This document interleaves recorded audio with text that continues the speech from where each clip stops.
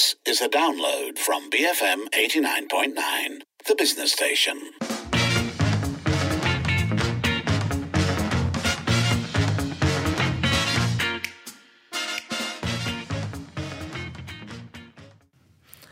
It's 5:07. You're listening to the Evening Edition with Sharmila and Lynn. First up on the show, we're paying tribute to this beloved singer. My head is saying, fool, forget him. My heart is saying, don't let go. Hold on to the end. That's what I intend to do. Devoted to you. But now there's nowhere to hide since you pushed my love aside. I'm out of my head, hopelessly devoted to you. Hopelessly devoted to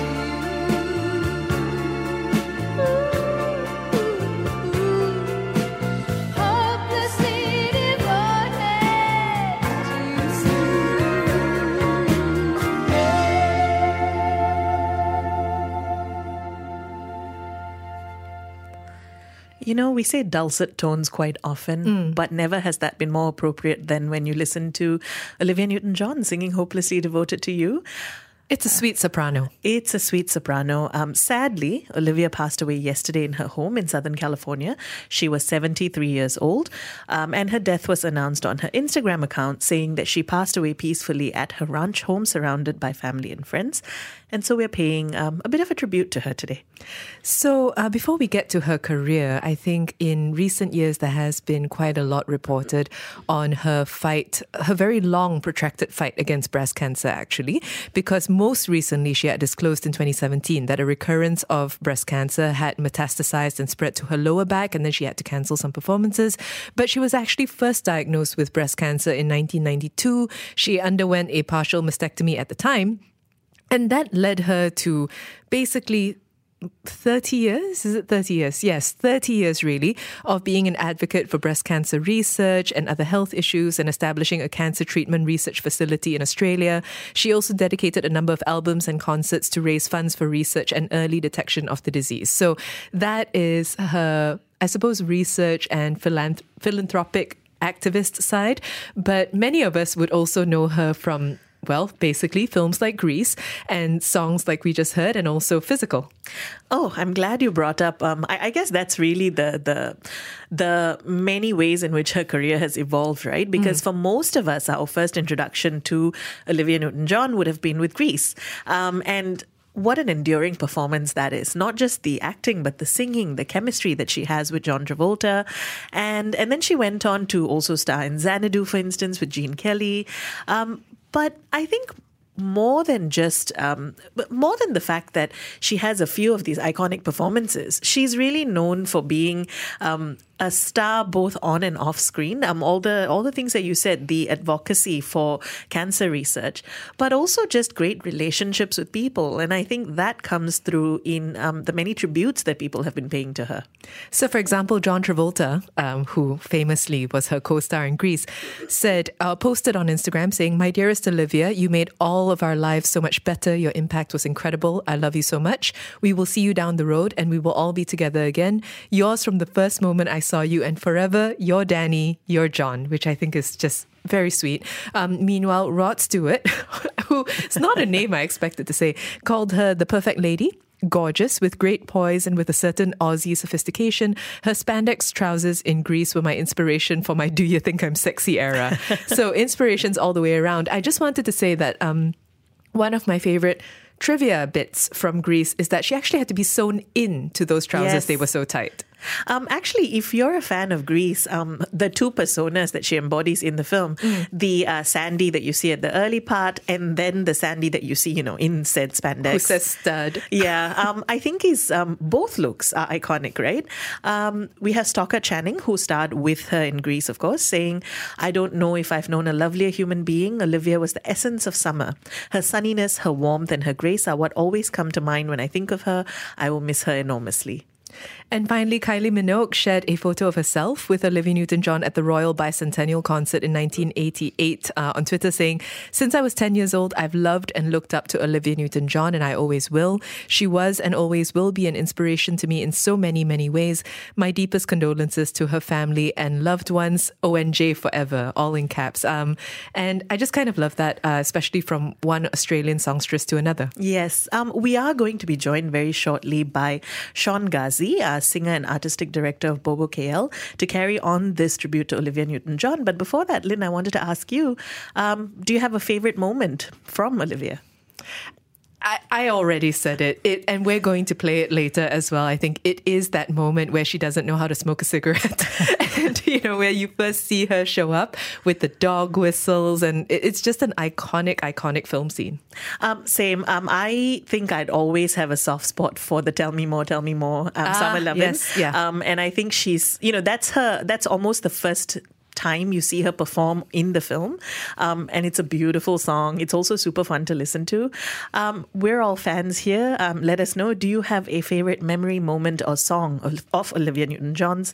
You can call 77332900, WhatsApp, or send us a voice note at 018-789-8899. Tweet us at BFM Radio. Break from mediocrity. BFM 89.9. It's 5:14. You're listening to the Evening Edition with Sharmila and Lynn. And together we're paying tribute to singer, actress Olivia Newton-John. She passed away yesterday at the age of 73. So we're asking you, do you have a favorite memory, moment or song of hers that you'd like to share? You can call 77332900, WhatsApp, or voice note us at 018-789-8899. Tweet us at BFM Radio. Joining us now is Sean Ghazi, singer and artistic director of Bobo KL. Good to have you with us, Sean. Hey, how's everyone? We're good, thank you. What's your favorite? What's your first memory of Olivia Newton-John? I think it's everyone's first memory, isn't it? It's her Sandy in Greece, just embodying everything that's bright and hopeful and innocent. I mean, that's a really good one. So with that said, then how did you feel when you heard the news today? Well, I was sadder than I thought I'd be. I obviously, I knew that she's been battling cancer for quite a while now. But it brings you back, doesn't it, to your childhood, or to when you first, heard her music or saw her on screen. I was sad. I'm sad. What are some of your favorite works from her? Obviously we're sort of like blinded by the success that was Grease, and I just keep thinking back to that movie really, and I was reading about her this morning, and forgotten that she actually won Grammys aside from her work on screen for, I think it was I Honestly Love You, and another track which I can't remember the name of right now, but I grew up with her playing on the radio, so iconic laugh. What impact or influence did she have in general as a performer, and also has she really kind of inspired your work and performance? Big question. I think what I liked about her in the role specifically of Sandy is that she was just, she's brought a lot of joy and hope in that role, and that movie is still iconic. It's still the musical is still running somewhere in the world right now. And so I think back, and I'm just reminded by her innocence and her sunniness. Who was it? Stoker Channing mentioned her as summer in a person, which is perfect. Sean, I mean, you're a singer yourself. You also, of course, feature many singers in Bobo KL. What is it about her singing that is so singular? The word that just came to mind is truth. and that she, there's no fakery. What she sings, you completely believe in, and I think that is the characteristic that made us all fall in love with her. I think she's everyone's first girlfriend, right? When you think back to that time, she's everyone's first crush, and I think that's what I love about her singing, the honesty. There are a few people. Karen Carpenter is another one who sang with that innocence and that sort of truthfulness. I love that. We've been talking about Grease quite a bit. You referenced it as well. And it has continued to be a hit with generations of people. I mean, you mentioned that there are musicals. The musical is still playing somewhere. I would also say that somewhere in a house is a child watching it too young and being completely struck by it, even 30, 40 years after its release. So you've talked about her character and that innocence and hope. Why do you think Sandy and the film continue to resonate with people generation after generation? It's a classic story, isn't it? It's a classic sort of reverse Cinderella in a way, right? In the biz, in musicals, the two Sandys are referred to as Innocent Sandy and Slut Sandy. Just so it's clear for everyone working in the show which costume we're talking about, which phase of the show are we in, and I think it's a fairy tale, and the innocence that surrounds the story. It's just you never forget that, and even I want to watch it right now. I want to go back there and experience that and sing along to all the songs. Hey, did you know, factoid, that Hopelessly Devoted to You was not part of the original score of Grease? It was actually her song, and she wanted to release it, and then she negotiated with the producers for them to include it into the movie, and then history was made. Oh, I didn't know that. Yeah. I'm really glad they listened to her. Yes, right? Smart move. But speaking of which, that soundtrack, it remains one of the world's best-selling albums. What makes it so special? And do you have a favorite song? Oh, favorite song, Summer Love in Love, of course. Any bachelorette party, they play that, and it's a favorite sing along. And of course, the two big solos, Sandy and Hopelessly Devoted. Great songs to sing. So shocked to sing. So in our introduction earlier, we spoke about her solo career. We spoke about Grease, of course, but also of her activism and philanthropy. What do you think she's going to be most remembered for? Oh, Grease lah. It's just super iconic, So, I'm glad that she was also an activist and she had all that going. But I think in terms of what the blink, when you think of ONJ, what do you think of? You think of Sandy in that yellow dress, belting her heart out. Sean, thanks for speaking with us today. Thanks for having me. Thank you. That was Sean Ghazi, singer, actor, and artistic director of Bobo KL, speaking to us and paying tribute to Olivia Newton-John, who sadly passed away yesterday. So we've been asking you, do you have a favorite memory, moment, or song of hers?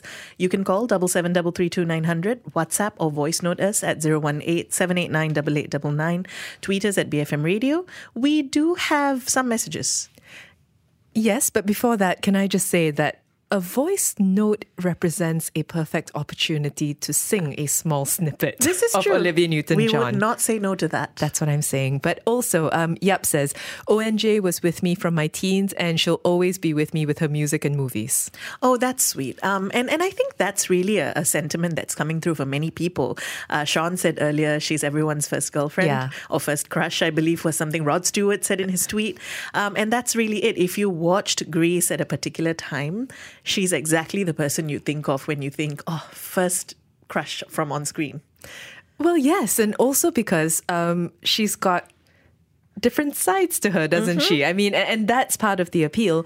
Izam says, did you know that she did a duet with John Denver? To which I would say I did not. But it is called Fly Away and it's from 1975, I think. So it predates Grease's success. It was when she was solo artist on the way towards the Grease boom. So let us know. Do you have a favorite memory, moment, or song of Olivia Newton-John's? You can call 77332900, WhatsApp or voice note us. We won't say no to some singing at 018-789-8899. Tweet us at BFM Radio, BFM 89.9. Thank you for listening to this podcast. To find more great interviews, go to bfm.my, BFM 89.9, the business station.